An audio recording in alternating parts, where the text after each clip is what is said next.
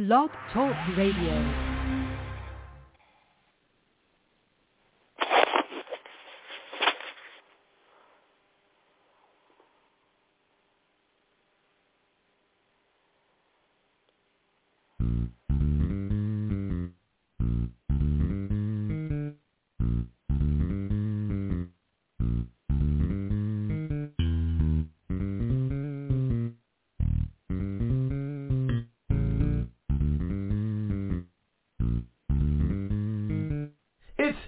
Time with Pastor Steph.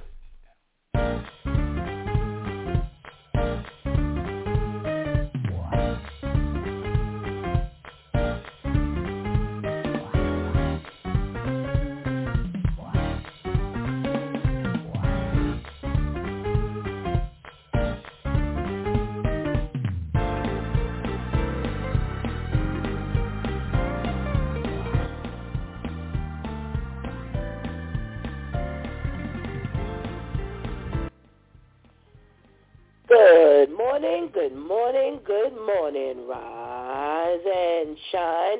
You're on with this Due Time with Pastor Steph. How are you this morning? That's what I like to hear. For this is the day the Lord has made.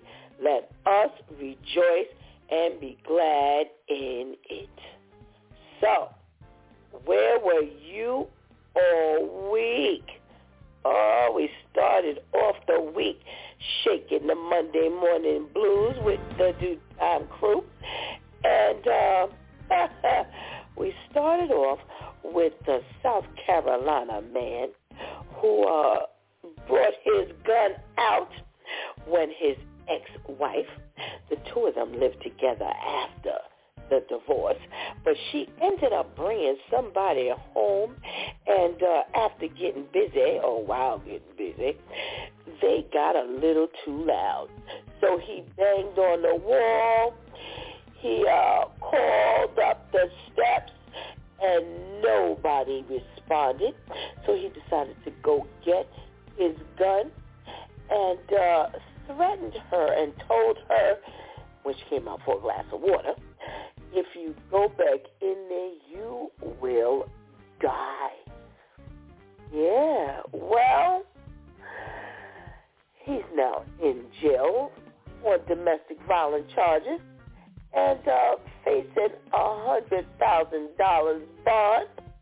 Well, the question of the morning was it a good idea for them to be sharing an apartment after a divorce? You know, sometimes money kind of gets a little tight for folk, and I'm sure that divorce cost them a couple of dollars. But, yeah, we didn't think that was such a great idea.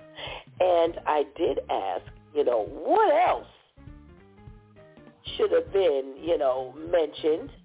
What were some of the ground rules that should have been laid?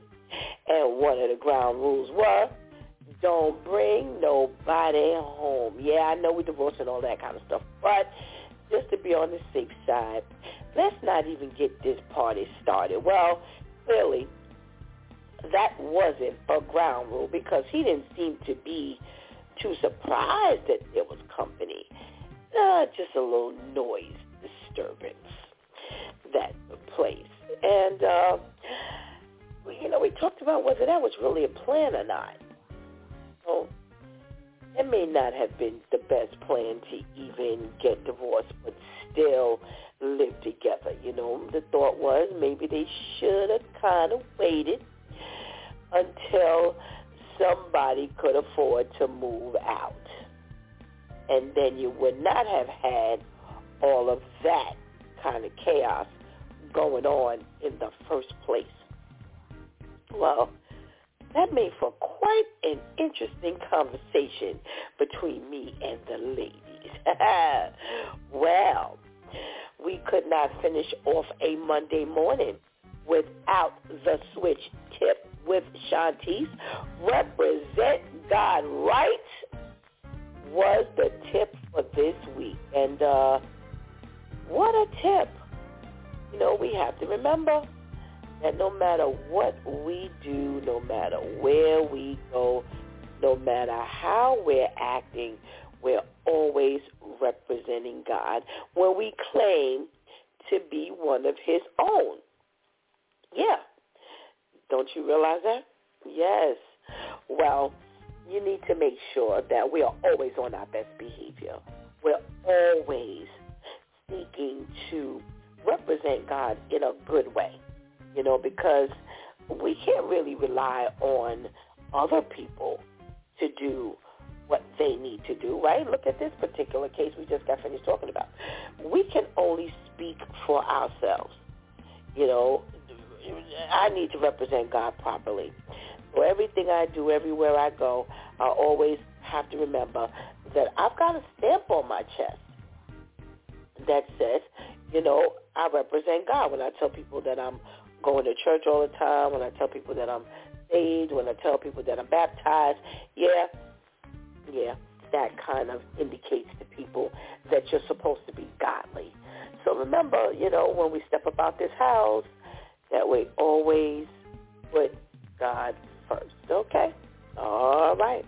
Well, let's talk about it. Tuesday Church Folk Day rolled around, and we got to talking about the former Jehovah's Witness elder who says his daughter was molested at the congregation, and he didn't do anything about it because he was so indoctrinated into this religion.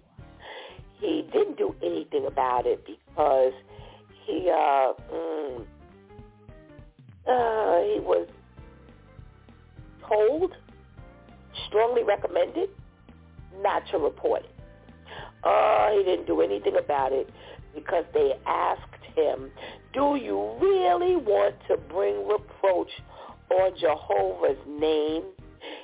People always know how to, coerce you into doing the things that you want, that they want you to do.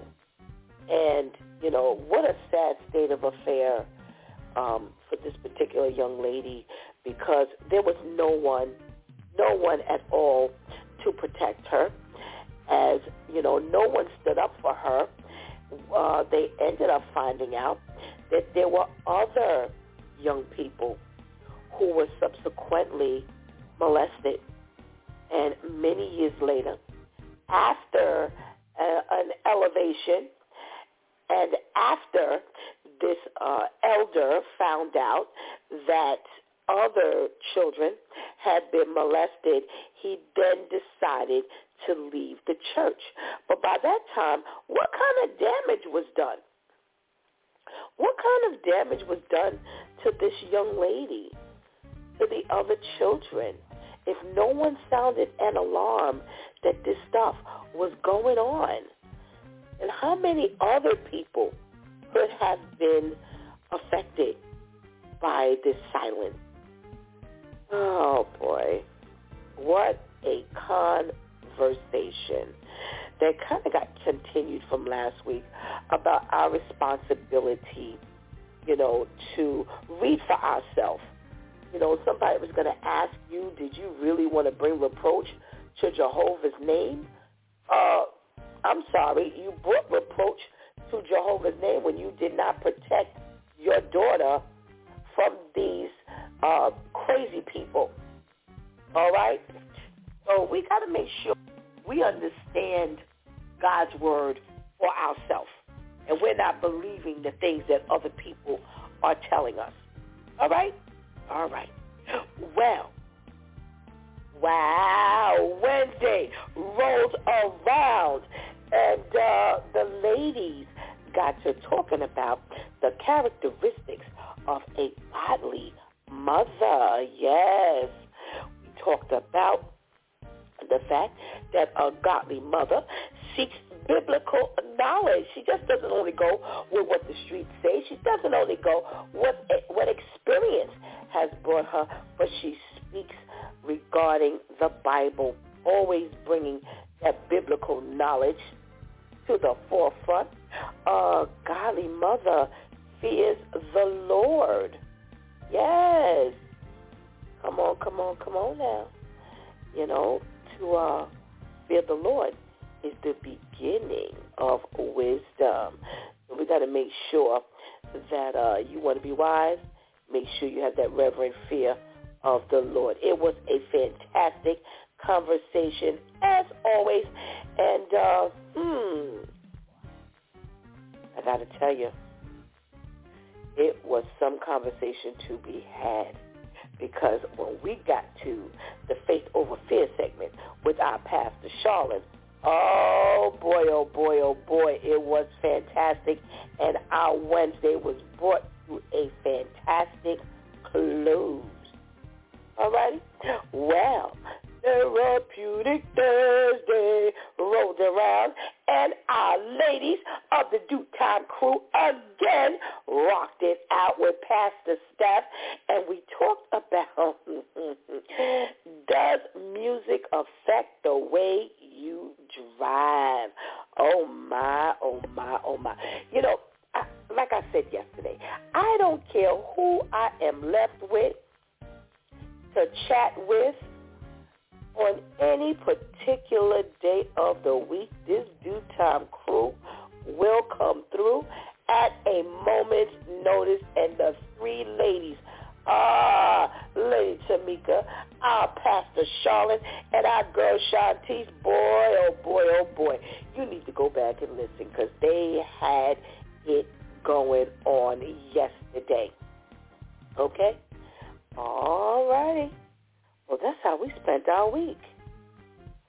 So today is Freestyle Friday, and we get to do whatever it is we want to do. And it's time to take this week out with a bang. That's what we need to do. Yeah, that's what I say. Okay. So we get to hear from the men today. They've been mighty silent all week. Yeah, except for Tuesday. Pastor Jeff and Pastor KL, they represented on Tuesday. Both as for the rest of the week, the ladies rock the show. So we're going to hear from the men today and see how they take us into this weekend. So go get that healthy breakfast. Go tell someone that it's Due Time with Pastor Steph is on.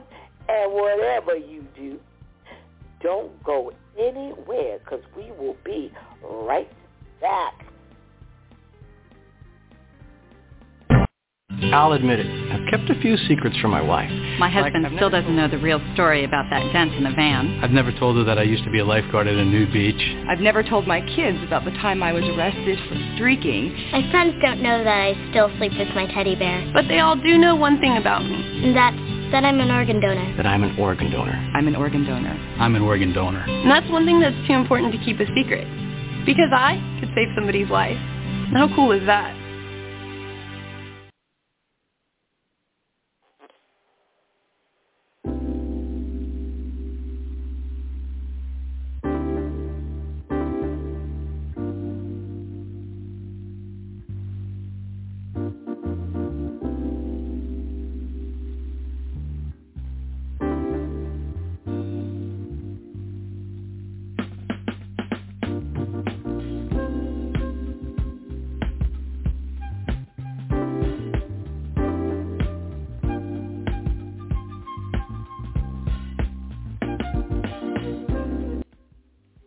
Good morning, and good morning again. Welcome back to It's Due Time with Pastor Steph, and it is Freestyle Friday. I am so grateful that we are closing out this week. I'm even more grateful that the good old Lord brought us safely into this week. He's taking us safely out this week. And I've had this opportunity to spend with you. And we're really giving God thanks because he has kept his protective barrier all around us. Hasn't he? If we're on today and we're listening, then we can attest to that. Okay? We can attest to how great God's been all week. And I know, for one, I am extremely grateful for all that he does for me. Every bit of what he does for me. And we're going to say thank you together this morning. Okay? All righty. Well, let's get this party started. What are we talking about today? You know, as we go into our Friday, I always like to have a little mishmash. Well, I came across this article, and it's about people sharing, like, those not only weird but cheap meals that most times, you only eat in your house because you don't want nobody else to know that you eat this combination or this crazy or this low-budget meal because you ain't got no money. Yes, well, I am welcoming you all to hit me up after I start naming some of these budget gourmet meals. So let me know, how you get down in the privacy of your home. Now, I ain't going to shout you out, and tell people who actually sent me the meal combination, but I will call it out. Okay? Well, one person says that, when they get a little nostalgic and they want to kind of kick back to when they were a kid, they go and get the hamburger helper stroganoff. I haven't had hamburger helper, oh my goodness, in a million years. Oh my goodness. I remember when that first came out and people was like getting down with the hamburger helper. All you had to do was, open up the pack and whatever those noodles were, throw that chopped meat in there. Because back then, people weren't doing no ground turkey. No, they weren't. That wasn't even thought about. So, they was getting down with the ground beef. All right, here's one that I'm like, really? No, thank you. Somebody says, yes, hamburger helper was the move. All right, see, come on. Throw them my way. All right. Somebody says they put together a can of condensed tomato soup mixed with a can of condensed cheese soup over your choice of pasta noodles, and that's what Grandma used to call army food. Wow. That is a brand new combination for Stephanie. They say it's so delicious. I'll pass. Now, here's one I can get down with. Having dinner for breakfast. Oh, yes. I will throw a pot of grits up on the stove in a minute. Yes. And get down with the sausage and the turkey, the little brown and served sausages. Yes. Throw some grits up on that stove. And, ooh, baby, go to town. Now, I probably won't do the toast, as I'm trying to stay away from the bread. And what did I say? Somebody's correcting me. Okay, so having breakfast for dinner. Did I say it opposite? Okay. I have breakfast for dinner. Okay, I'm sorry. Okay, yes, I get that's my combination. I can't eat the eggs, so I do not get to enjoy the full breakfast for dinner, but the grits and the sausages, I definitely get down with some of that. So I'm getting the beans. So come on.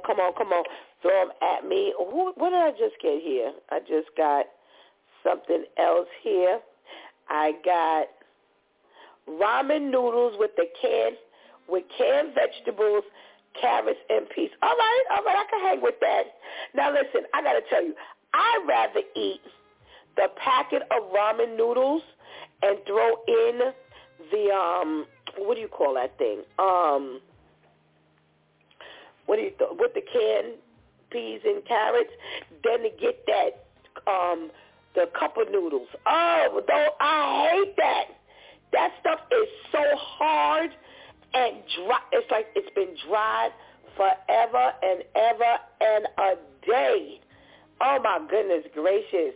Come on, throw me my way. Come on, I got you. All right, so somebody says, I love the cheap ramen noodles with sweet corn. Now, wait a minute now. Are we talking cream corn? Because that's my thing. Somebody says that's ghetto. Listen, this is all ghetto. I haven't even begun to read these suggestions here. But is that cream corn? Let me know, because nobody likes cream corn. I love cream corn.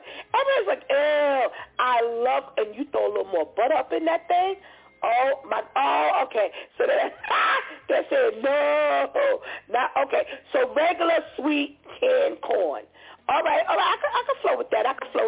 So we got the cheap meal, ramen noodles with the canned peas and carrots, and we got ramen noodles with sweet corn. All right, I can hang with y'all. All righty. Somebody said that they do the Spam and eggs with soy sauce mixed in the eggs. Oh, my goodness, that's so salty. And that's the way their aunt in Hawaii used to make it in bulk for them and the cousins. And they eat it every opportunity they get. Now listen. They have turkey Spam, and I got to tell you, it's smoking. Yes. Turkey Spam, not the pork Spam, because we're supposed to be eating that. But yes, we get the turkey Spam, and it is good. Wait a minute, did somebody just say that who eats cream corn? Yo, I did not talk about your ghetto ramen noodles with carrots and peas. Step up off my cream corn, because it ain't a ghetto meal, by the way. Okay. I love my cream corn. Y'all leave me alone with my cream corn. Oh, my goodness gracious. All right. Somebody says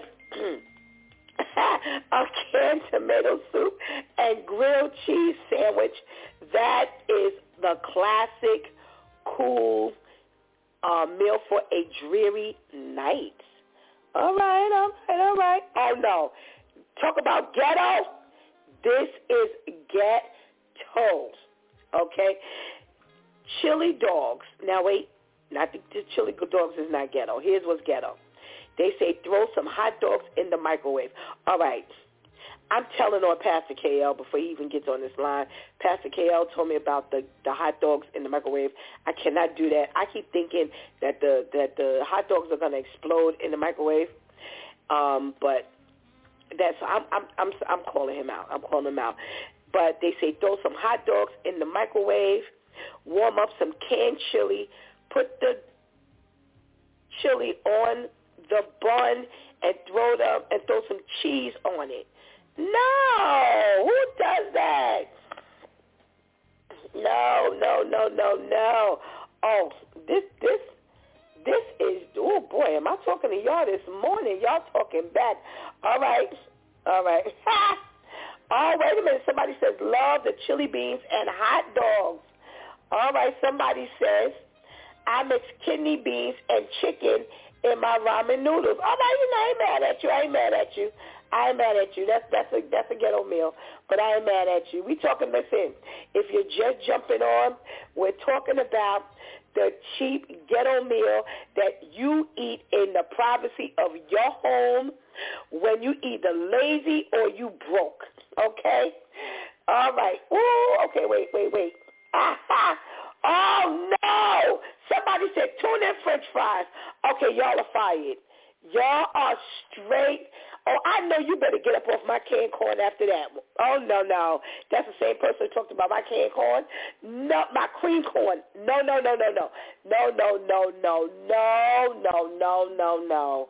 No, I'm tuna and what? No. All right, somebody else said boxed mac and cheese with the cream corn. All right, now, I love the cream corn, but I ain't think about it with the mac and cheese. Ain't that soupy? Oh, my goodness, big boy. Y'all lucky I ain't calling out who's telling me this stuff. Somebody said tuna with boiled eggs and mayo. Okay, that's cool. That's a cheap man's meal. But the tuna and french fries, okay, y'all get ready to get up out of here with that one. Get up out of here with that one. All right, somebody says ramen noodles with a hot dog. Now that's cool. You throw that one to the kids. I still do that for Mariah. I still do that one for Mariah. All right, here we go. Somebody says, well, what's on this list? They say pizza bread, white bread with spaghetti sauce and American cheese. Pop it in the oven until the cheese is melted and the bottom of the bread is nice and toasty. That's not bad. Listen, they used to do that in school. Yeah, remember they used to take the what do you call that thing? The Italian bread. Remember that? I used to do that in school? Yeah. All right. No, here's my favorite, y'all. Here is my straight-up favorite. Fried bologna. Oh, yes. Oh! Somebody's got on this list fried bologna. Now, listen. It's fried bologna. You got to, no, now wait. Remember when the fried bologna, no, where's Ketty at? Because I know Ketty is with the get down with the fried bologna. When you used to take the fried bologna and when it's sizzling, you got to pop it in the middle. Where's my girl Tamika at? I know Tamika knows about this one too. The fried bologna, and when it starts sizzling and it get a little brown and crispy around the edges, you got to pop that bad boy in the middle and split it. And it's always got that line for where you broke it in half so that the middle would cook as well. Oh, yes, it is smoking. Oh, I love it. I think I might leave the men on their own. I think I need to go make me a fried bologna sandwich. Okay, but they're saying Chicago style, pickle, relish, tomato, and mustard. Nah, you just killed the whole sandwich. You just killed the whole sandwich.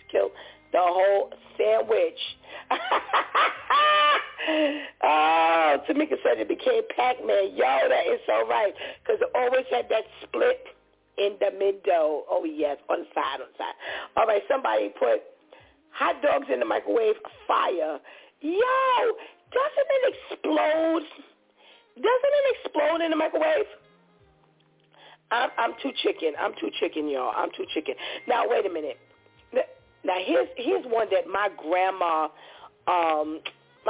Margaret first introduced us to. I couldn't figure out what she was doing.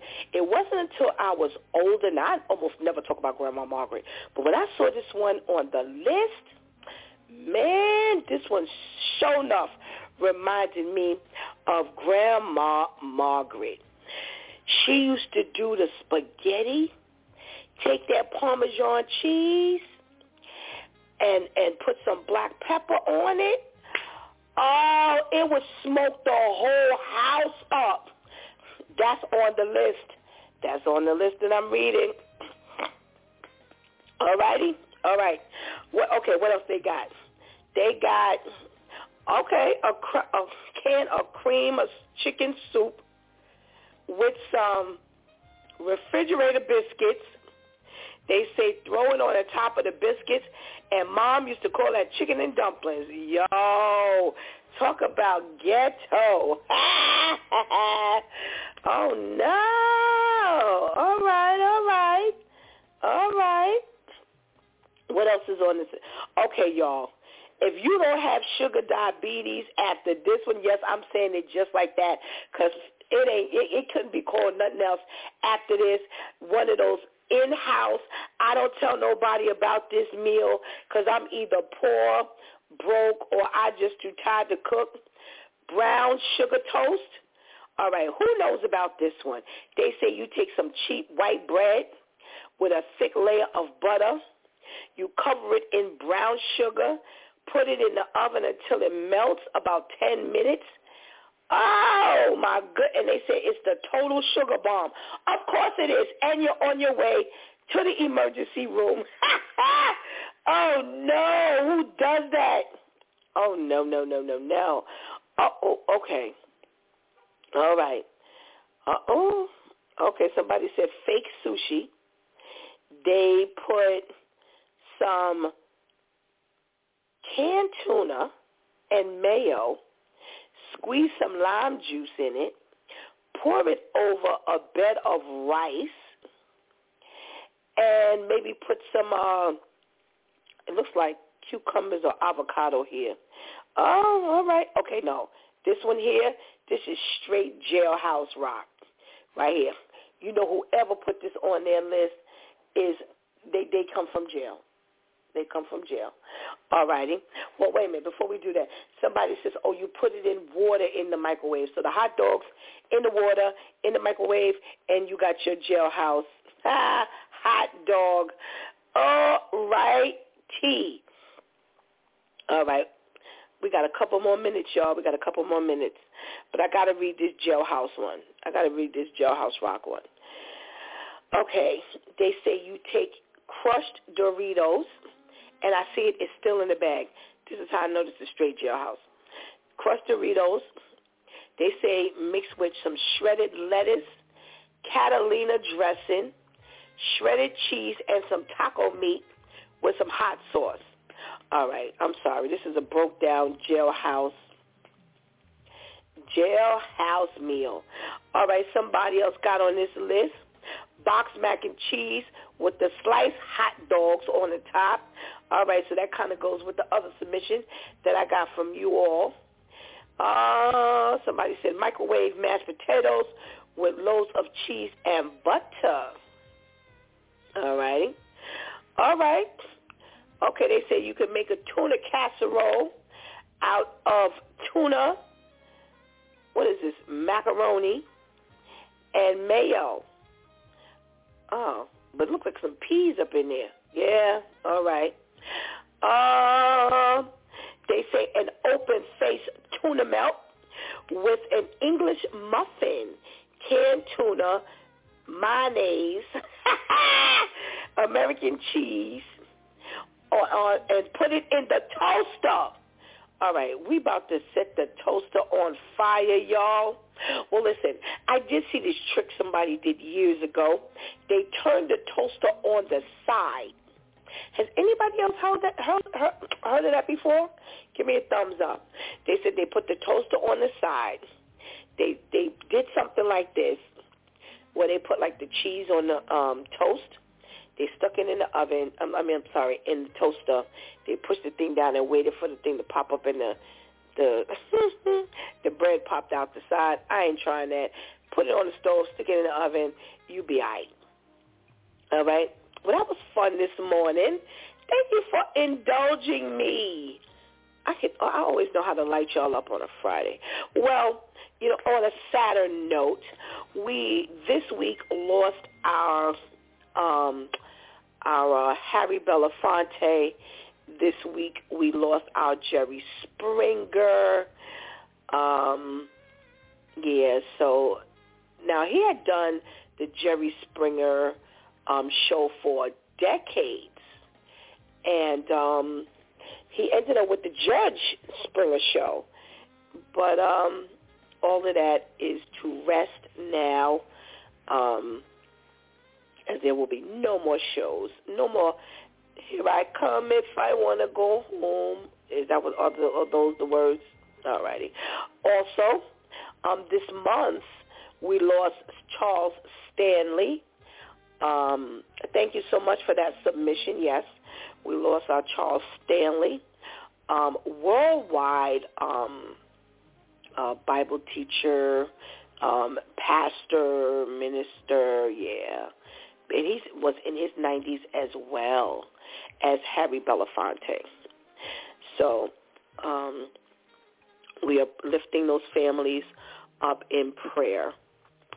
So what are we talking about today?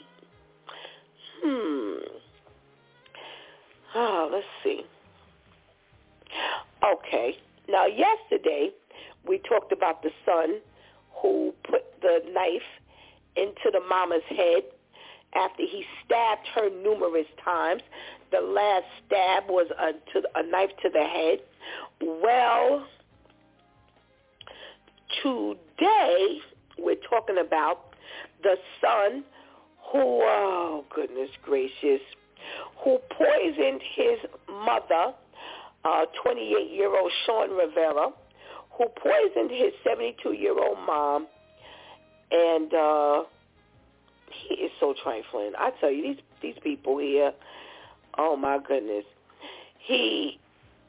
Now check this out. This is how he got caught, stupid. He told his brother that their mom was dead. And when the brother asked questions, he didn't have any answers. He said, I don't know. Well, here's what he did. He took some fentanyl and he put it in her iced tea. And when she was lethargic, still, she was a little out of it. She wasn't dead. When she was a little lethargic, he took her and drove her to a shed in Philadelphia in the middle of the night, in between like 2 and 3 a.m. in the morning. He cut the padlocks off the shed using some bolt cutters. He shot her multiple times and locked her in the shed. And another person not too far heard about 4 to 6 gunshots. And they found her dead in the shed that Monday morning. They still don't know why he did it.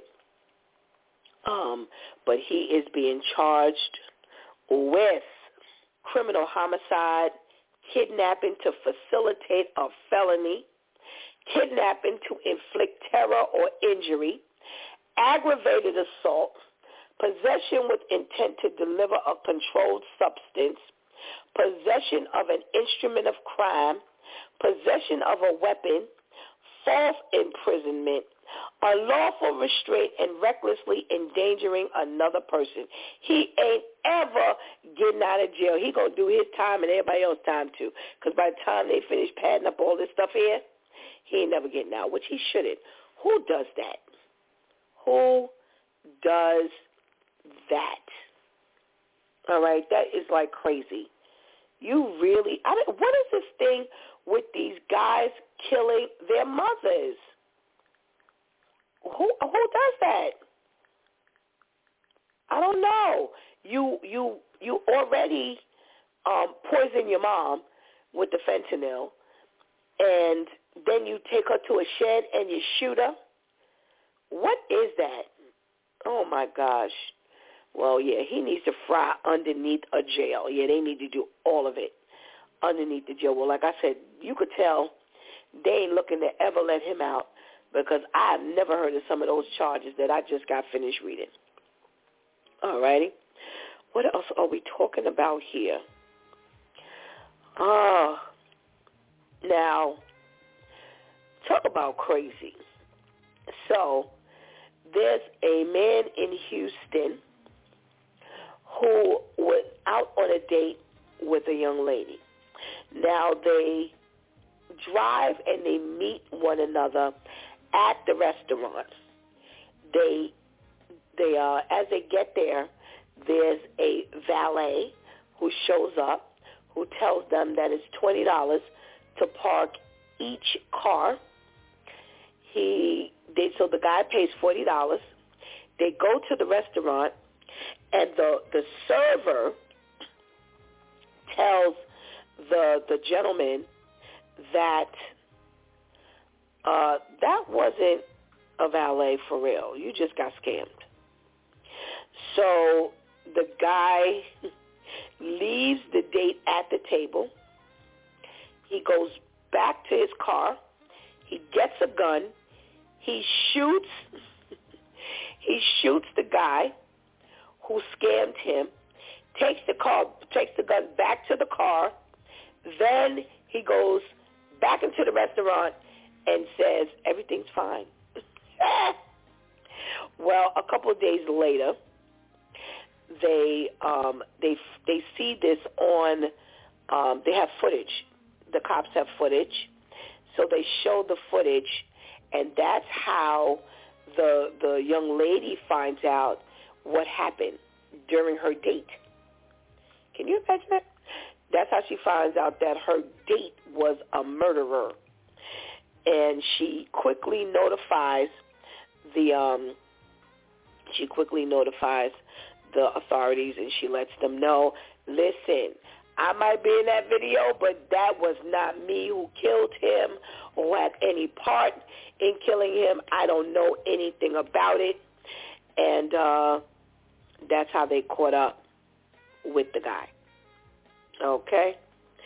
So make sure when you go out on a date that you ain't going out with somebody who's a murderer. All right? Okie dokie now. What else are we talking about today? All right. You know, this must be Murderer Day, because I didn't realize all of my stories had something to do with murders. Well, out in, where are we talking about here? Because this was not here in the United States. So I'll find out where it is. So you have this woman who has, she's been killing people. But guess how she's been killing them? She's been poisoning them with cyanide. Now, this woman who is the wife of a senior police officer, I'm still trying to figure out how they ended up figuring out it was her. But somehow or another, there's up to 13 victims. And they have somehow tracked, this is Thai. This is Thai police have found this, okay? So they have linked these 13 murders back to this particular woman. And they ended up finding cyanide in her house. There's traces of cyanide in her house. They say they believe that all of these murders was motivated by money. Now, she's 4 months pregnant, and she has already been diagnosed with psychiatric issues. So they're trying to get out of it by saying that, she's a little off. And they're like, no, this was premeditated. You talk about 13 people. The law enforcement in Bangkok are not trying to hear this. They're calling her the cyanide murderer. Okay, no, I'm just saying that. They didn't call her that. But, yeah, they say that there would have been a 14th individual, but that person narrowly escaped death because they ended up vomiting up the food that was poisoned. They say that she was putting the cyanide in some kind of herb. Yeah. So I don't know. But They are really, really, really after trying to nail her with this one. And they're coming real close to making sure she goes to jail and does not come out anytime soon. All right? What else are we talking about here? Oh, well, here was I've been holding on to this story, I think, since last week sometime, or the very early part of this week. So there's this dad, or this kid. Let's start with the kid. Well, let's start with the dad. Well, out in Little Rock, Arkansas, the police was shown on video arresting this man in his home because he pierced the son's ear. And the video went viral. And that's how they were able to locate the son's piercing, and ended up going to the house and or approaching the child somehow or another. This is such a convoluted story because they got like 15 things going on in this one story. But in any event, they have this father who they show out in Arkansas who is being arrested, and the woman who is probably the mother was asking, well, why is he being arrested? So one of the cops ended up saying, body art without a license. So they're like, what?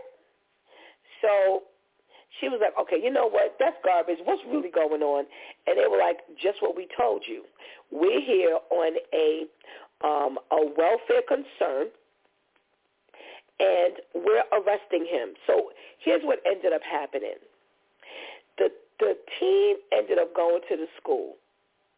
He had a piercing, and when the kids were asking him about it, he told them that his dad was drunk, put him in a chokehold, and shoved the piercing in his ear.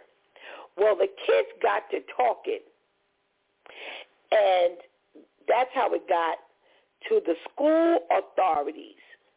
So the school authorities called the authorities, and they sent the police to the home. And when they went to the house the first time, they asked the father what happened. And the father slammed the door in their face and told them he didn't have to answer any questions. And he refused to comply with their questioning. Well, they returned with a warrant and the ability to arrest him. And they said that he violated the law that prohibited body piercings or art for children under the age of 16, and it was done in an unlicensed facility. Now, how they got all of that, I don't know, because I don't know who told them that part. But then after the father was arrested, then the son tells that he did want the piercing. His father didn't force him. But by that time, it was too late. By that time, it was too late. And probably what ended up happening was exactly what the kid said. He wanted the body piercing. They probably, okayed for him to get it, or he went and got it, and maybe they were dealing with it on their own. And the father probably got real indignant when they went and knocked on his door. And I could kind of see that happening really easily. He probably didn't want to answer no questions. Like, listen, this is a pierced ear. What are you standing up at my door talking about? Why? Why are you at my door? So that's probably how, it all got started, and he was locked up. So there we have it, my brothers and my sisters, the news for this morning. So let's talk to our guys, and we're going to start with our brother Ainsley. Good morning, Brother Ains. Good morning, Pastor Steph. Good morning, everybody. How are you? I'm doing all right. I'm doing good. Thank God. Doing good. That's good. That's good. All right. Yesterday we did a story about a son who stabbed up his mom, and thank God she lived. She ended up on the lawn with multiple stab wounds, and the last stabbing was to her head. So she was actually laid out on the lawn with the neighbors taking care of her with this knife in her head.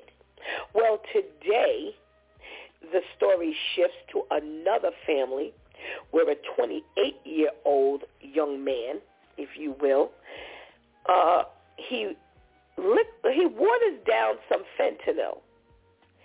He puts it in his mother's iced tea, and when she was lethargic afterwards, he puts it in the car, drives her to a shed, cuts the padlocks off with a bolt cutter, and he shoots her multiple times. And how they find out is because he calls the brother and tells the brother that the mother was dead, and when the brother asks him for, information, where is she and stuff like that, he says, I don't know. So how you going to call somebody you don't know? But that's one of the reasons why they found out that it was him. Goodness gracious, Ainsley, what is going on out here? So it seems like the attack on the moms. That's crazy. That is so crazy. But you know what? One thing, I know of another situation, I'm not going to get in details, wherein there's an older woman, I think she has about 8 or 9 kids, about 9 kids I think it is, right? And not that makes a difference from, multiple men. And they're all adults and whatnot, but none of them really has a really good relationship with their mom, And so what comes to mind is that, at first, just putting aside mental illness, something like that, first you would think why you think that the kid, something's wrong with the kid? Well, how you could do this to your mom, to your mother, or maybe to your father and stuff like that. But you got what makes a person do that? So tell me, you got to look at, okay, what possibly did the mother do that would prompt this anger or this violence into their own child to make child want to retaliate like that? We don't just come up, generally you want to, poison, shoot, stab your mom, with stuff like this. I hear stuff, violence on the parent. I sometimes have to look, well, what did the parent do? Did they abandon the child? Did they abuse the child? You know what I'm saying? I think I got to look more into the detail, behind it. It doesn't excuse the behavior. Don't condone it, by no means. But I got to look at, more deeper, what is really going on here? Not that the person may deserve that, the parent, the mom, and stuff like that. But you got to look at. I really got to take a deeper look at that, though. It's so crazy, It's so sad and hard to hear. Yeah, absolutely. And we have done stories. To your point, we have done stories. As a matter of fact, there was a story here in New York where a woman, after she argued with the father, he went and laid down, and she ended up either stabbing or shooting him, and I think it was a gun. And the sister came out to help defend the father, and she ended up getting injured as well. And they said that, this had been some issue with the two of them, from earlier. She was like a 28-year-old woman, something like that. But, going back, there had been issues between them. And whatever this argument that took place kind of really, I guess, made her, push her over the edge. So, like you said, not that, this condones anything, but it makes you think, like, did anything happen? Now, in yesterday's story as well as today's story, they do not have a motive. So they don't even know what's going on with these situations that would cause these sons to do this to the mom. But, I mean, I know when we were younger, we used to say, I hope you died. I didn't say that, but I've heard other people say that.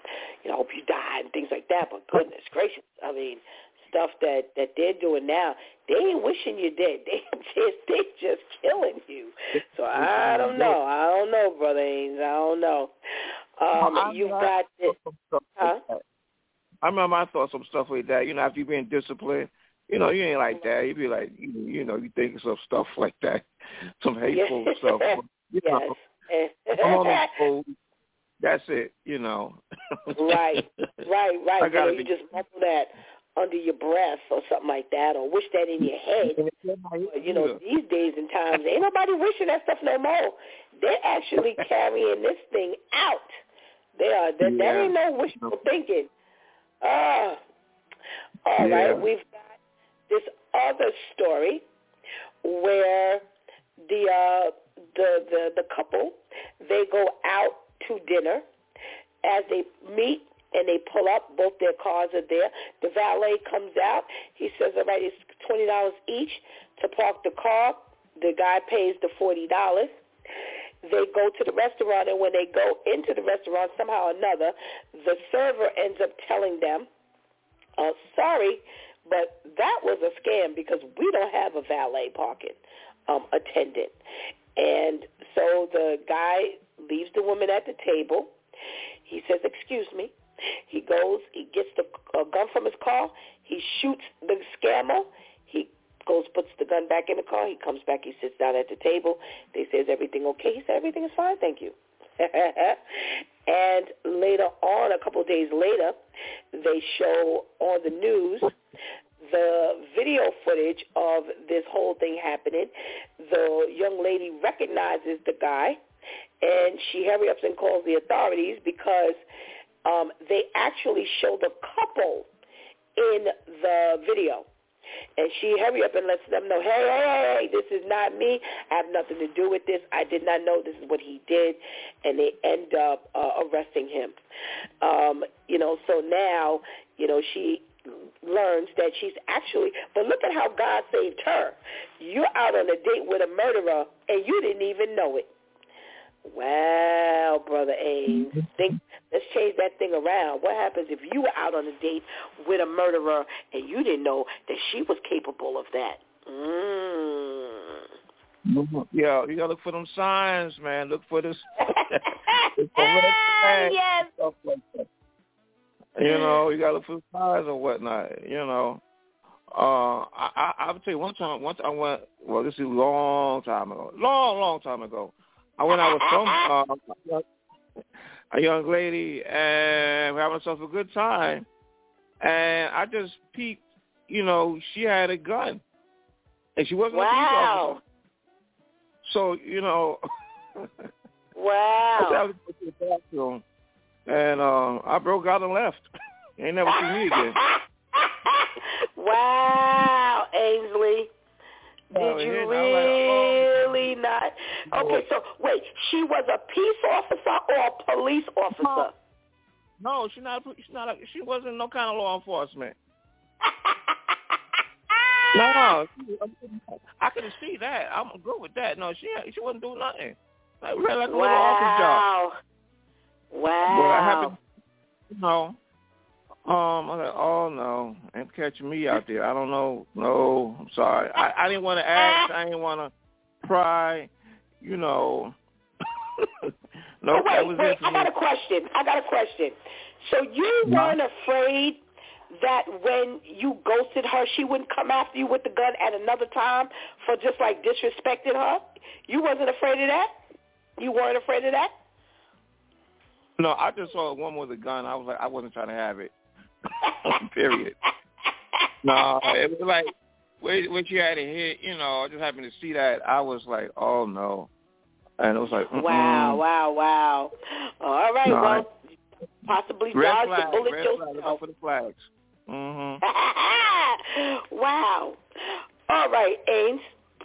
We have this last story of the son goes to school, and he tells the kids that his father was drunk, put him in a headlock, and forced this piercing into his ear. The authorities get a hold of this story, and they arrest him. And then the son comes back and says, well, no, that's not what happened. I actually wanted the piercing. What do you do with this son? What do you do with this son at this point? That's my question. What do you do with him? I don't know. I really don't know. It's got to be like, first of all, how old is the son? Did it say how old he is? 16. Because see, that's why the father was arrested. Because in this particular place, you cannot get a child. Oh, no, he wasn't 16. You cannot get a child who's under the age of 16 a body piercing or body art at all. So they actually don't say how old the child is, but they do say that the law is under 16. All right, I'm gonna say at least 12.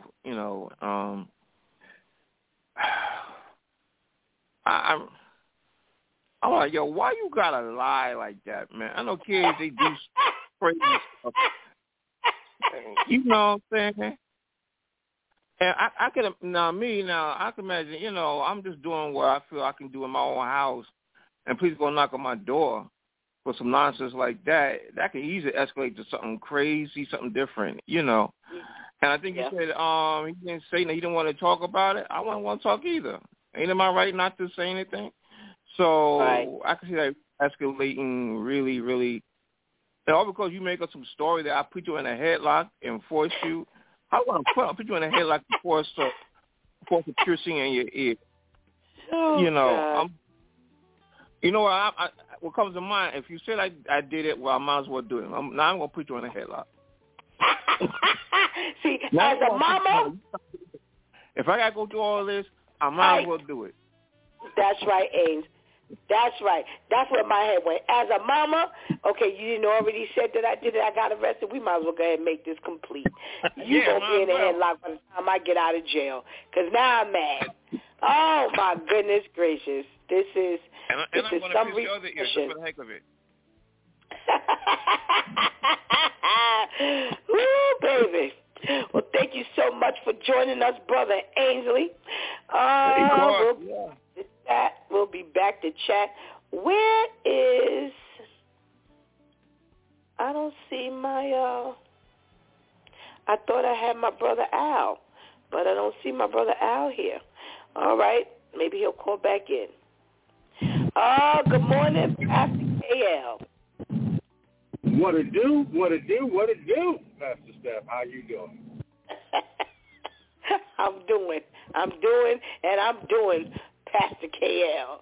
How are you today? Oh, man, I'm just working on the railroad. I'm doing well. All right now. Well, let's get to talking while you're on that railroad. You're talking about, it seems to be this killings of the mothers.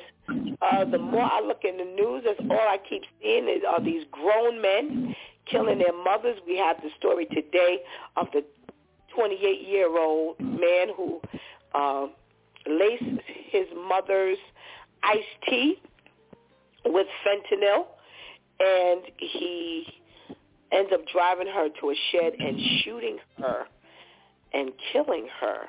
I don't know. Kill mom?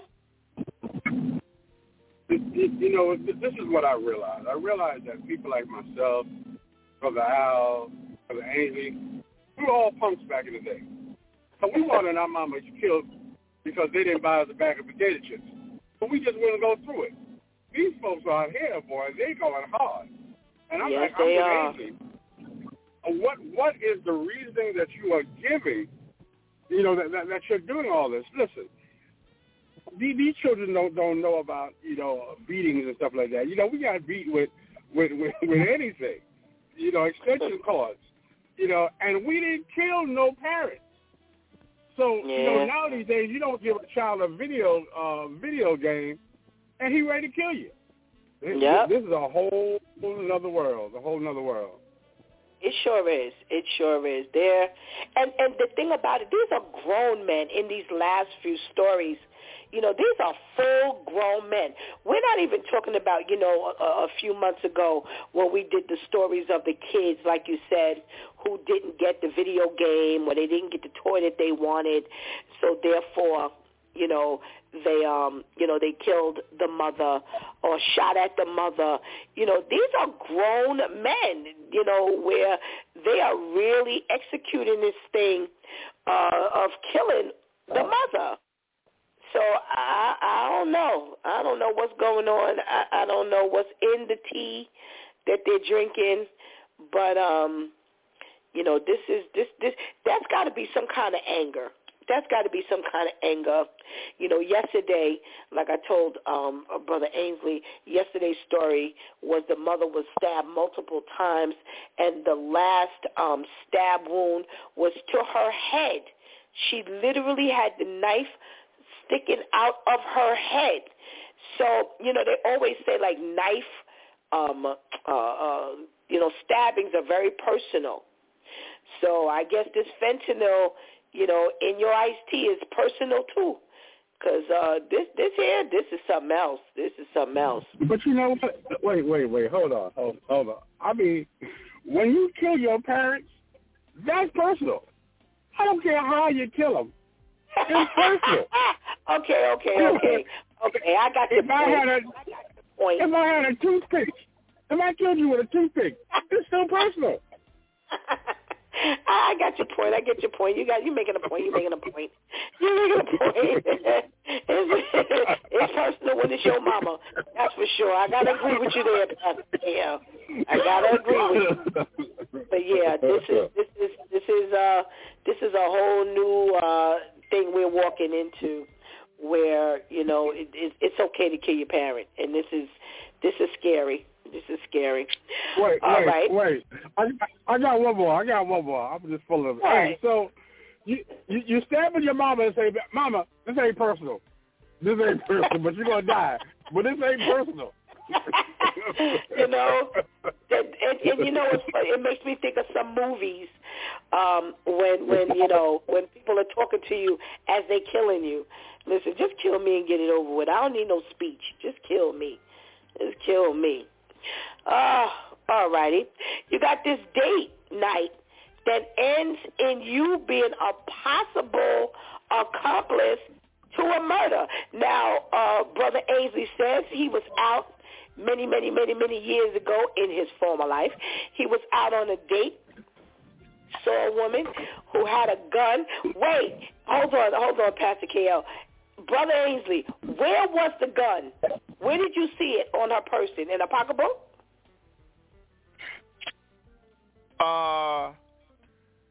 It was like she had it was like a small, like in her bra. 22. In her bra. She must have been well endowed. Oh my goodness gracious!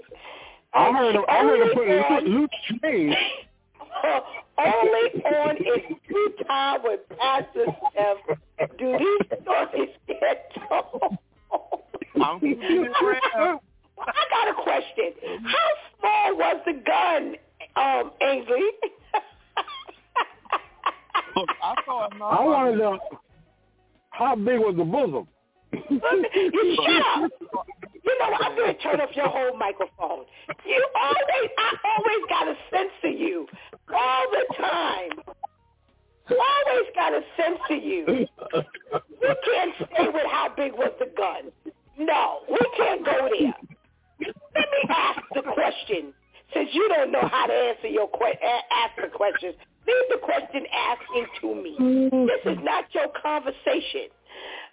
Ainsley, how small was the gun? Look, I just saw it, and I was like, okay. Now, I just excused myself. I'm not into guns and, the small one. But, Oh, my goodness.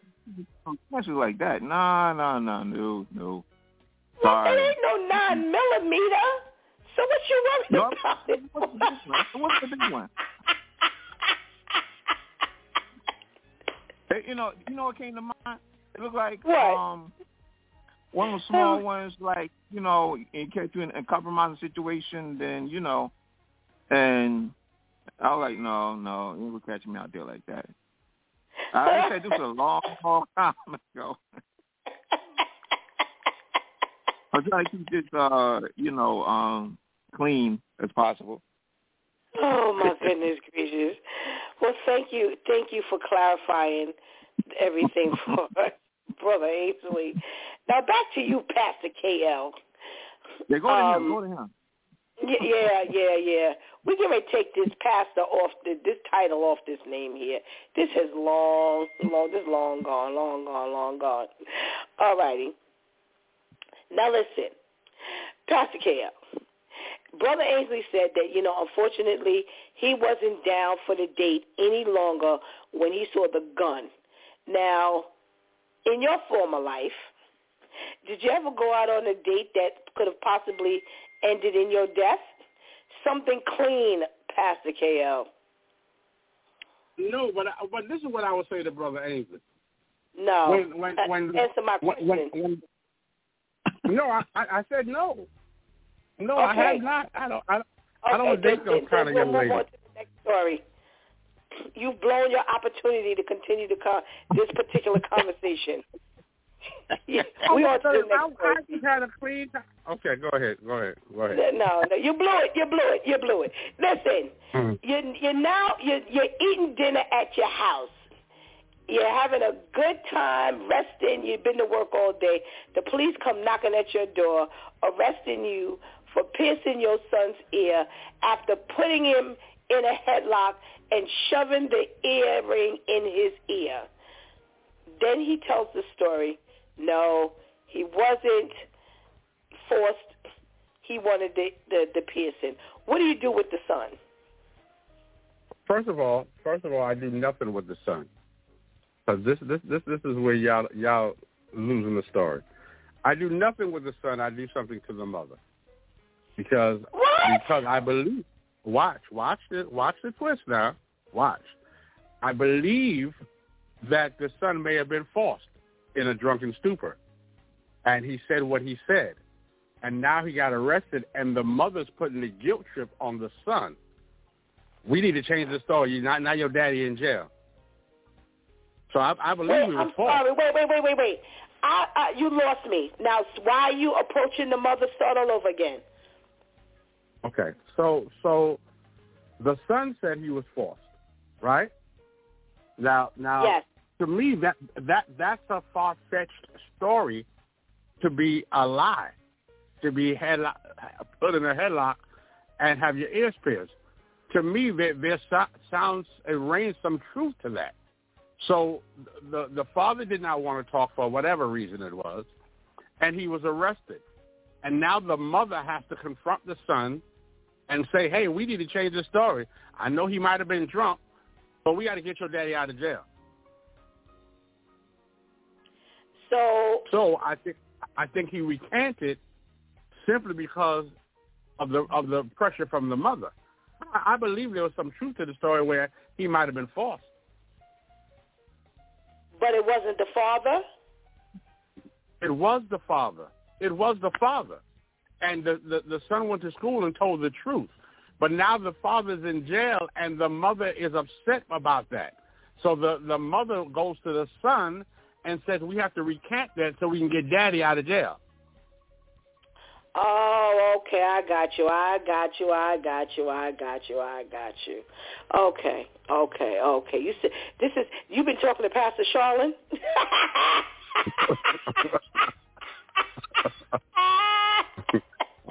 I'm okay.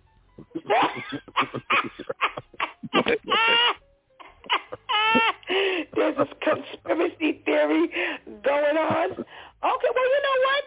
It may not be, after I understood the breakdowns, it may not, it may be some truth to that because, like you said, maybe there was some truth to it, and in order to get the father out of jail, we got to now switch this story up. And I got to lie and say that, nobody really forced me. I really wanted it. Well, maybe you're right. Maybe you're right. Yeah. Okay. That ain't as far-fetched as one might think. Okay. Well, thank you, gentlemen, for indulging me in our news this morning. I want to finish off this week with extending the conversation that we had with the ladies on Wednesday. And what's funny? We walk into this with our last story, and maybe if you want to even put the first two stories in there, we're talking about the characteristics of a godly father. And, if this last story, if it's like what you just got finished saying, Pastor KL, we really need a godly man in the house because this possible occurrence probably would not have taken place. So they start off with saying a godly father teaches. He's a teaching dad. Brother Ainsley, let's start with you. Okay, I'm here. Oh, yeah. Did you get it? I'm sorry. Okay, I'm here. Say it again. So what's it? Oh, okay. A godly father is a teaching father. He teaches. Is that true? Oh, most definitely. Almost as you rearing your kids, most definitely. You show them what's right and what's wrong. It's forever teaching, and you always importing. It's always teaching. It was like forever teaching. I don't think that really ever stops, really. Of course, that's true. All righty. Go ahead. Will you finish? Yeah, I'm good. Yeah, that's it. Oh, okay.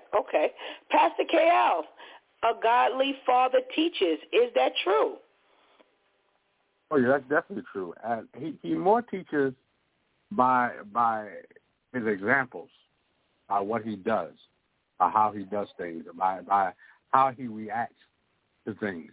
A lot of ungodly folks, they react from the flesh, and they just go off on top of their heads, or they say different things, which at the end, they regret saying it.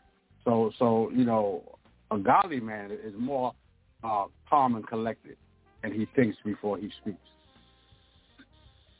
All righty. I thought that, boy, talk about walking into the conversation. The second point that they have listed is a godly father disciplines his child, and they use the Bible verse. Whoever spares the rod hates his son, but he who loves him is diligent to discipline him. Brother Ainsley, would you agree that a godly father disciplines his children? Yeah, a discipline, but discipline don't have to be always, a beating, spanking and stuff like that. It don't have to be that, but to keep order, is learn that there's a consequences to you, to their actions. Yeah, I've been personally fortunate that, my two, really good girls, young ladies, and I had no real issues and problem with them, I didn't have to deal with any disciplinary, serious disciplinary things and whatever, but definitely, always feel that, you have to, they have to be there. As we were talking about before, like, with kids now, they going off on their parents, and back in the day, as KO said, we could have thought of something like, we could have thought some hateful stuff, but we never would even think about doing it and stuff like that because we were disciplined. We already knew, thinking about it, that's as far as that can go. Now, without discipline, I guess kids nowadays, they can feel like, well, there's no limit to what I can do. There's no repercussions. So they can go to the extreme and actually try to carry it out. And so I think, yes, discipline is definitely necessary, and particularly as a man of the house, you got to impose that, have discipline, order in the house. It can't be. If it's not order in the house, then, how is that child going to act when he goes out? And, on his own when he's out in public with away from you. So, yeah, most definitely. Absolutely. Now, case in point, how, and I'll go back to asking this question, what do you do with this child? For argument's sake, let's say that the scenario is where the child lied, because it wouldn't be the first time that we would, hear or experience something like that in real life. But how would you discipline a child like that? You brought up a very good point. Discipline is not always a matter of, physical discipline. But how do you handle your son at this point who actually went to school and lied? He got this piercing, and now he goes to school and he tells this lie like this. All right. A couple things come to mind. Right. First, I'm going to take him on. He's a little bit older. Right. So I'm like, okay, you told this lie I'm presuming it's a lie. I hear Pastor K.O.'s point. Maybe it is true, but just say for a second, it is a lie. All right. And so I'm like, you said this. Okay, you said this to to your schoolmates, your boys and whatnot. Obviously, you didn't expect all this stuff to happen. Now it's come to this. So now we go. I believe now there has to be some kind of statement that he say that on the perjury, this is what happened and whatnot. Right. So my thing is, I wouldn't necessarily do this as like a beating, situation. My thing is like, you committed perjury. You know what the consequences of this. I would put like the same way I had to go face the law with this. I was like, listen, you might have to face the penalties of perjury, whatever that may be. If what I'm saying, put that into him. Another thing, being black African American, how this whole criminal system really is biased towards us and whatnot. I will have to. This is definitely a teaching moment. Listen, if we don't got to really go through the court on some nonsense like this, let's not. You need a serious teaching lesson on, this whole, how the court system really biased against us and whatnot. How easily the thing could have escalated and went really totally left and whatnot. It don't take much, for you to get caught up and go get arrested. You never know what can happen once you're in jail, even overnight, central booking or whatnot. You catch the judge on the wrong day. You weren't supposed to be in there maybe for 2 days. Now he wants, since you do 2 a week, a month. A lot of stuff can go really wrong.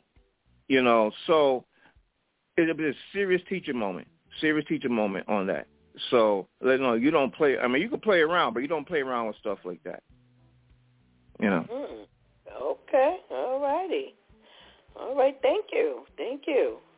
Pastor KL, what are we talking about here? The point is, a godly father disciplines his children. Would you agree? Yeah. I mean, from that scripture that you just read, I just realized that my daddy loved me a lot, a whole lot. I didn't realize how much he loved me, But now I see it's Bible based because he beat me every day. He showed me he loved me. So, but yeah, I discipline is definitely the key. As far as what you do with this child, to be honest with you, in this time, in this day, I'm scared of this child. Because he got too much power right now. But by what you said, put me away. You know what I mean? They came to my door, to my house, where I pay the mortgage, I pay the bills, and you're under 16, obviously. So, and you have a lot of power. I couldn't talk my way as an adult to the police. I had to surrender myself to them because of what you said. You know, and I think when we give these children that much power, it's hard to teach. It's hard to discipline. It's hard to mold. Because how many times you hear the kids say now, I'll call the police. You better not hit me. You better not. They got too much power. You know, and then going back to my part of the story, I believe that the story is true. There is no young man who wants to go with his homeboys to tell his homeboys that he got punked by his dad. You know what I'm saying? How do you that's not a bragging story. You didn't go to the teachers. You went to your homeboys. Who tells them that? Hey, you know, he put me in the headlock and this is what he does. That's not bragging rights. You know, you don't look too well in the eyes of your people. Okay, so what do you do? Because there's this concern of, you know, I'm going to be put in jail, or, you know, I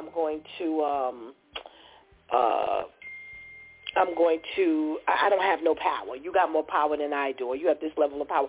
What do you do? How do you move forward? It's difficult, you know, because the flesh in me says, if you think you're bigger than me, you need to go out there and live in the world. You need to move. If you think you can control this house, then you need to go into the world. The spiritual in me says, listen, we're gonna pray, we're gonna try to get past this. But like Brother Azy says, you know, we're gonna have to have a law and order moment where you understand that these things, you know, there's domino effects to everything. You know, when I go to jail, if I go to jail, you know, perhaps your mama can't take care of you or give you or provide for you like when we were both home. So it's going to affect you too. Maybe not right away, but it's going to affect you. It's going to affect your mother. And in affecting your mother, you know, it's going to affect you because your mother's going to be emotional. So you have to show all the domino effects to see why, one, we can't lie. You know what I mean? Because a lie just perpetrates another lie. Wow, you know, it's interesting. I'm listening to the two of you, and I'm waiting for the shoe to drop. I'm waiting to hear. All of this is very ambiguous to my hearing. And I'm saying, not right, good, bad, right, wrong, and different. I'm just saying, I don't hear anything, which is much different than a mama. Because I can tell you right now, I may not be able to do certain things, but boy, oh boy, let me let you know how this going to go down. It's a very different dynamic. So it's very interesting to hear the difference, you know, in the teaching moment. Because I got to tell you, you going to learn all right. You going to learn where all this stuff comes from. I think it's different, and I might be wrong, but I think it's different because the way we as men want to approach it, we can't approach it that way. You know, because I beat the snot out of you like my dad did. And that's fine. That's fine. And I get it. Listen to me very carefully. Of all people, I get it. I get making moves that are very costly, and you didn't anticipate the cost. Oh, trust me, I know. But I tell you one thing. Because that's I said the dynamic is very interesting. The difference, because our thought would be, because I can't do, just like you said, because I can't do this or because I can't do that, oh, you better believe you gonna know what side of the bread your butter. Well, you know what I'm trying to say. You gonna know. You gonna know. Yeah. Because if you put me in the position where I'm now gridlocked and to not being able to make a move because you're threatening, or even if it wasn't a verbal threat, but like you said, Pastor KL, there's this knowledge of, mom or dad has limits or limitations because they know that now they can have to, they may have to face law enforcement or some type of penalty. No. We're going to do everything within the parameters that I ain't going to jail. You will wear them same clothes every day to school. You'll know the next time you get a pair of sneakers. Oh, it would go down up in here. So just like you said, you may not be able to do what you want to do. Your hands may be tied, but I tell you one thing, you'd be a miserable somebody. And I didn't hear either one of you say that. All I hear you, and like I said, it's not good, bad, right, wrong, and different. But just like I'm listening, I'm like, wow, I would love to be y'all kids. Because, whoa, a teaching moment? Oh, Lord. And here's the funny part. Do you know that's on this list? That's on the list. The list says a godly parent kind of seizes the teaching moment. And that came across to me very different. So it's interesting. This is really interesting to hear, how this would kind of, go down in the world of fathers and mothers. So thank you. I'm really interested. Thank you so much for sharing. Thank you so much for sharing that. A godly dad leans on God's word. All right, Brother Ames. A godly man leans on God's word. Oh, most definitely. And most definitely. Because I'm like, not too long ago, I had a talk with one of my cousins. We had a long talk. I hadn't talked to him in a good while. And I was like, if it wasn't, God knows where I would be if I wasn't brought up in church and under that discipline, if you will. I mean, because even with that, there's so many different situations that I could have been in that, I know I would have definitely been in jail. And that's with going to church. Now, without that discipline, I know things would have been totally different. Wow. Totally different. I'm like 100% sure, without question. So, wow. I mean, wow. Yeah. So, I mean, so just having that, being brought up, bringing a child in the way, that way he should go, he will never depart from, that is right. true. It's true. So, more than definitely, it's got to be. It's definitely in the word. It's all because of the word that really keeps us, it's all about the word. So definitely, you're talking about discipline. It goes to teaching, and it comes from the word. This being as you say, a Bible-based, what you said, a believing father. Oh yeah, most definitely. It's important, man. Definitely important. Definitely. All right. Pastor KL, a godly father leans on God's word. That is 100% true because it's difficult. It really, growing up, I tell the story all the time how. My mama ain't go to church until I became a minister, and she wanted to see what in the world I was talking about. My dad knew the Bible, but he was atheist. He would say that there's no God, but he would quote every Bible scripture. So when you didn't have a real foundation, you find yourself doing a lot of stuff. And thank God I had a grandmother who would come get me, and some of us was drugged from an early age, and it may not have been marijuana, it may not have been, it may not have been alcohol, but we were drugged, because I had to go to church. My mama didn't want me sitting in the house, so she sent me to my grandmama's house, and if I went to my grandmama's house, I had to go to church. And funny enough, as mad as you are about church, you go there long enough and scriptures just start being imparted to you. You just start remembering this from nowhere. You know, and it is those scriptures that get you to the next level. It is those scriptures that get you out of this depression, get you out of the oppression. It is those scriptures. And it's funny enough because you might only know one or two scriptures, but for some reason, it's those two scriptures that get you out of whatever you're in. It always plays a part to wherever you are. Only two scriptures. And you can quote them well, but whatever you're going through, God will remind you of those two scriptures. And it's good to have a Bible-based father and mother, because whether you want to go to church or not, or whether you like church or not, or whether you even know God or not, if I keep speaking it into your ear, it's going to get into your spiritual realm, and it's going to help you later on down the line. Amen, amen, amen, amen. I see this here, but I want to take it from a different angle. It says, a godly father provides for children. Now, I don't want to go the normal route. I don't want to go the route of the family.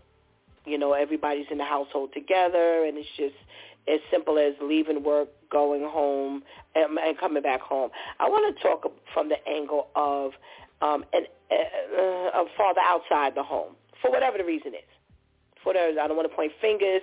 I don't want to talk about the mama. I don't want to talk about anything except for the fact that you and your children live in two separate households, because I want to send the message to those who are not in the home that, you know, a godly man still takes care of, you know, the children as a provider. He doesn't let anything come in between that. Brother Ainsley, what are we talking about here? I mean, like, you still provide, and he provides the godly fatherhood to a child, even though the child may not live directly under the same roof. Yes. Very much so. Mm-hmm. Well, yeah, of course. Yeah. I mean, it don't stop. I mean, there's all kinds of situations, man. Sometimes it's maybe a situation impossible, really, you know, all the kids to be under one roof. That doesn't negate, you know, the responsibility, no matter where they're at, you know, where I'm at or where they at and stuff like that. And, you know, and to me, I take it even a step further, you know, that's not to my own kids, but to me, it's like for, you know, any other young people who I have access to or I'm in company with on any given time. Like for me, you know, there's certain young people back in the day that I was involved with, saying likewise, okay, I'm part of that village, so to speak, but still kind of like a father-like figure. And, you encourage and, you talk and you do what you can, even from the village standpoint. And to some, you may gravitate a little bit more. Some kids, they may need a little more help, a little more attention for what they may be lacking in their home. But yeah, it's definitely, it's not all to what you can all just in your household. No. It's what you can do. And and to me, it's surprising. For me, it's sometimes like when you're dealing with youth outside of your home, besides your own biological kids and stuff like that. For me, just having a genuine concern. It don't take much really to say, listen, how you doing? What's going on? You need help with that? What's going on? Let me show you some advice. It just a little bit, and over the years, you come to years, you find out that I've had some young people say, I appreciate what you did back in the day, and it helped me so much to get to where I am right now. It don't take a whole lot, but as long as I was genuine, have a genuine concern, it doesn't take a whole lot of effort. Sometimes it don't take a whole lot of time. It don't take a whole lot of money, but yeah, it's a godly father, it doesn't never mean you got to be right in the household. But to me, it's to any young people you have a chance to help or to mentor or to help, I would talk to, anything like that. Yes, most definitely. Okay, thank you. I like the component of outside your own children. Pastor KL, just really trying to drive a nail into, some men, even godly men, men of God who feel like, you know what, I can't. It's too much. It's too difficult. It's too much I got to deal with. It's too much I got to go through. And they kind of throw their hands up. But a true godly man provides despite it all. What would you have to say to that? I'd say that's 100% true, but I'm going to say something that some men are not going to like. Not only do you need to provide for the child, you need to provide emotionally for the mother. Because if you keep on arguing and y'all tearing each other down, the provision for the child diminishes. Because now he sees you in another level. Now he or she is going through, because mommy and daddy can't even say hello to each other. Can't even have an adequate conversation with each other. So while we need to provide for the child, in providing for the child, we provide emotional stability for the mother. Because if the mother's not stable, your child, forget about the mother at this point, but your child is no longer stable. No matter how many Jordans they have, no matter how many video games they have, because that child is staying in that state, in that home where it is no stability emotionally, because every time she thinks about you or every time y'all have a conversation, she has a come apart. So when you depart from the come apart, who stays in that environment? The child.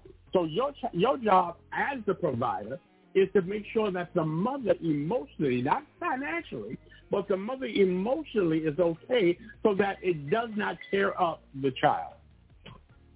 Amen.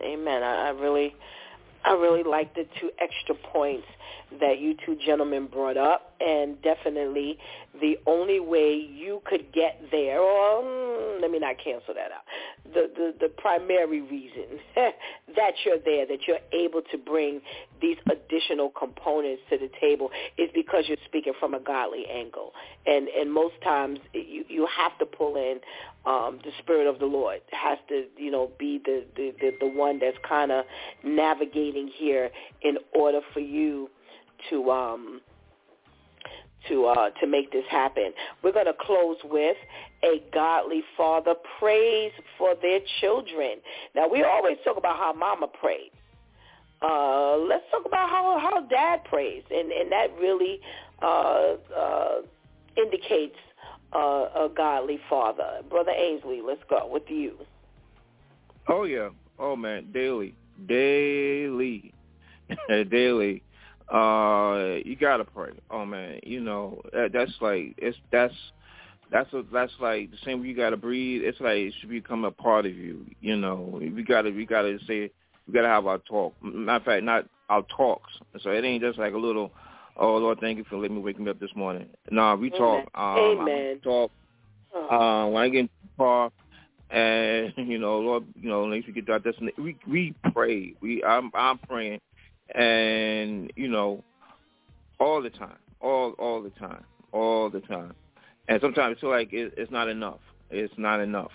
So that's like ABCs or Christianity 101. We gotta pray, most definitely. Amen. Thank you for adding that part in. Thank you, Lord, for you. I can't take it. I can't take it when I hear people say, I pray. I thank God every day for waking me up. I'm like, is that where it ends? So thank you for adding that piece in right there, Brother Ainsley.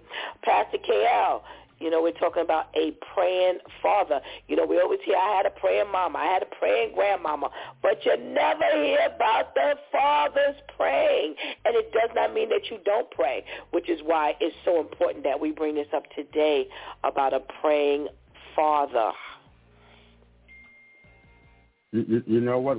The first thing that came to me is that people always say, always talked about prayer. And I used to hear the old folks say, you better get it together because tomorrow's not promised. Now, if that's not prevalent now in today's world, tomorrow ain't promised. People are killing their parents.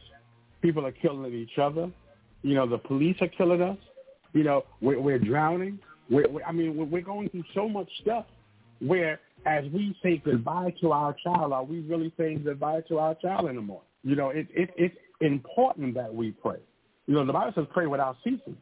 It's definitely important because, again, as the old folks said, tomorrow is not. Listen, today is not promised. You can go outside and be called home.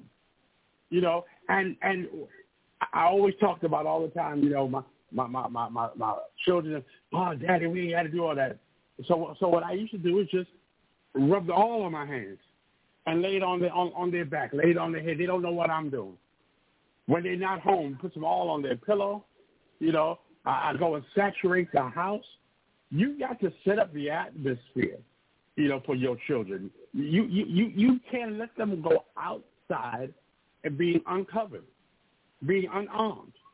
When they said put on the whole garment, you got to put on the whole, but it starts with you. You first have to teach them what the garment is and what the garment represents and how the garment is going to keep them covered and prepared for today's situation. You can't just go out there, and just go out there with shoes on now these days. You got to put on some pants. You got to put on a shirt. And if it's cold, you got to put on a jacket. You got to put on everything that's going to keep you. And now these days, we're not putting on the whole garment. We're just putting on, so let me just cover my head. Let me just cover my breast. Let me just cover my feet. But you got to put on the whole garment in order to be protected. Amen, amen, amen. Oh, my gentlemen, thank you so much for your contribution into today's conversation. Job well done. Thank you so much. We appreciate you, and we pray you have a blessed weekend. All right, you too, Pastor. Thank you. Take care, bro. Deuces.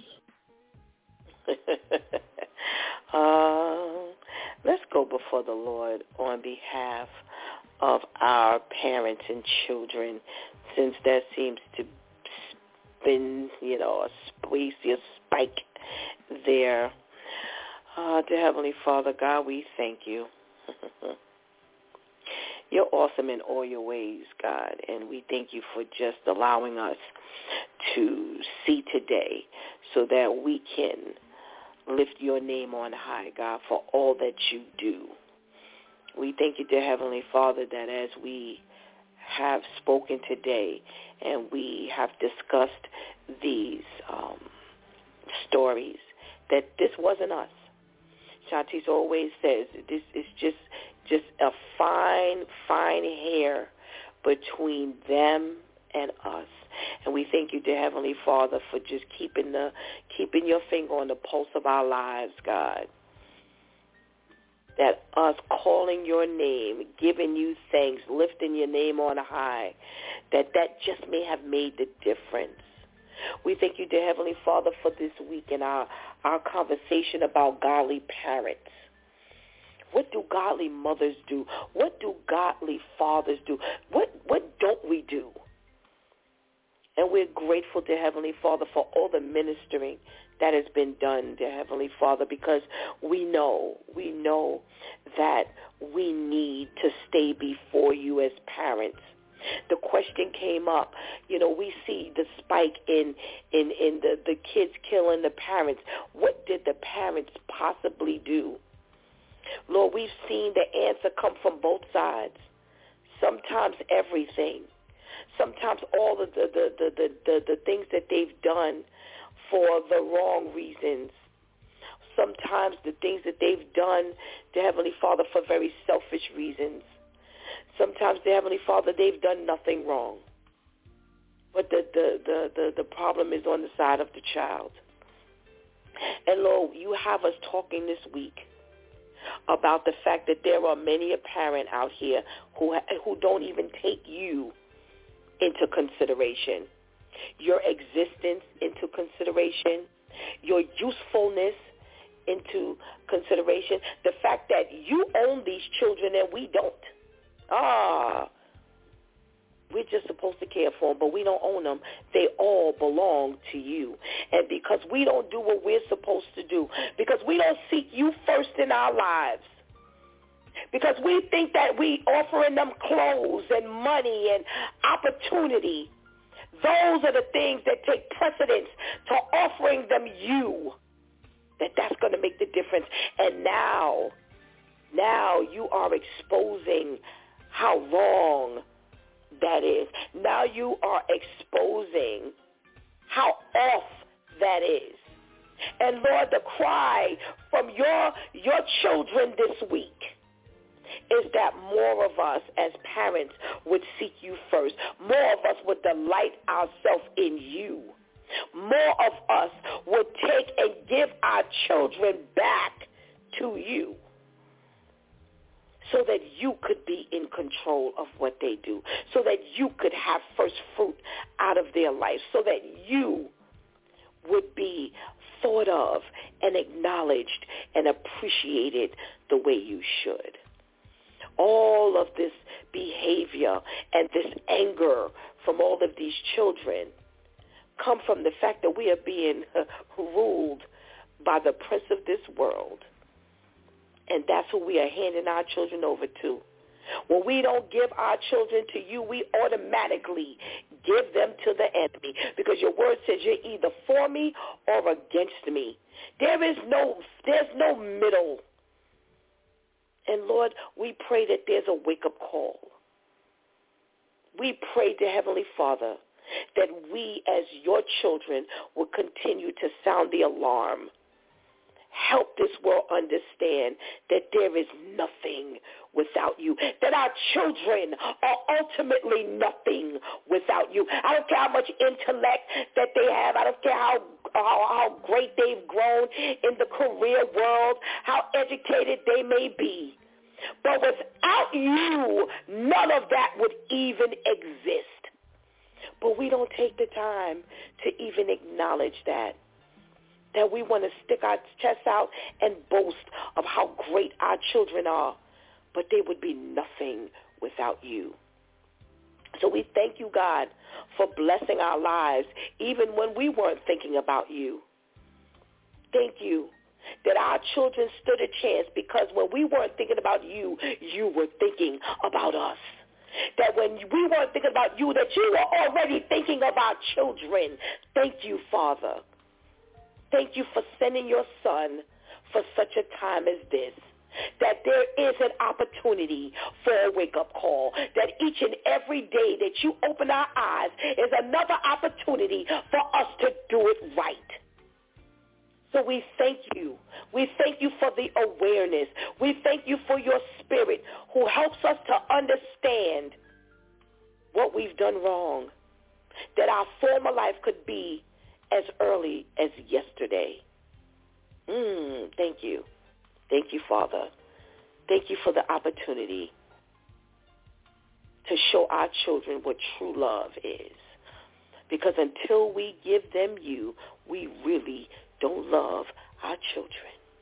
And thank you for just giving us that awareness, that we can stand with our chest poked out, because we know that we're being governed by the Almighty. Thank you, Father, that pride that people walk around with is going to lead them to a level of destruction. But we honor you today as the true head of our lives. And we ask you, dear Heavenly Father, to cover our children, and not just our children, but all of the children in this world. We thank you, dear God, for this opportunity to even come before you. Thank you, and thank you again. We love you for every time you say yes, and we love you for every time you say no. the name of your precious Son, Jesus. Amen. Isn't it good to know the Lord? Oh, you know, I deem it a privilege and a blessing. You know, I've told a story. I've known Brother Al for well over 15 years. Well over 15 years. I know Pastor KL for about 29, almost 30 years, and my brother Ainsley, I've known him for over 30 years, about 32 years now, and it's an honor to be with them when we could say our former life, because when we all knew one another back then, we didn't know God then the way we know God now. And God is amazing as he would have us to be here together ministering to his people together once again on this level. And again, I say it's an honor to be able to minister with this entire Due Time crew, but especially with people like Pastor Ed, who 25, 26 years, Dwayne, another one for about 32, 33 years. You know, it's my daughter, you know, Pastor Charlene, who we were instantaneously connected, and we battle at times. Oh, yeah, we go at it. But, boy, that's a sisterhood that only God could have put together. Our elder Nitisha, I've known her husband. I met her husband about 30 years ago maybe, and she and I were connected by Facebook. Pastor Kim, oh my goodness, another one connected by Facebook. You know, it's amazing. Minister Michelle, as you've heard, is family. You know, you just don't understand what it is to be surrounded. Lady Tamika, you know, through Brother Al, you know, we've developed a nice relationship, a wonderful sisterhood. You don't understand what it's like when you know where you've come from and know that the grace of God has been on you, where he would surround you by such wonderful, wonderful people. My girl Vivian, I've watched Vivian grow right before my eyes, and she and I battle. But I thought about her overnight, and I really give God the glory as I'm watching her grow. Overnight, Vivian came to my mind, and I really said out loud, thank you, God, for all that you've done in her life, and how I'm blessed by her growth. So just continue to give God thanks for all your relationships and why he has brought these people into your life, and just bless God for that. You've been listening to It's Due Time with Pastor Steph. Join us Monday through Friday from 7 a.m. to 9 a.m., where we discuss matters of the heart, mind, and spirit. As you go through your day, be sure to set your mind on things that are above, not on things that are on the earth. They will only serve as a distraction. Remember, prayer changes things. It's Pastor Steph signing off, and I want to thank my Due Time crew, my fellas, for getting us through this morning and sending us into a thought-provoking weekend. Fine job. Well done. Thank you for hanging out with us all weekend, helping us do what we do. Please do not miss this opportunity to give Christ your life right now. Please do not miss this opportunity to strengthen your relationship with the Lord right now, because later is not promised to any of us. Until not tomorrow, Sunday, God spares, where we'll be in the Word Prayer Project room. Come on in so we can see what God's going to have us praying about. Until then, I love you.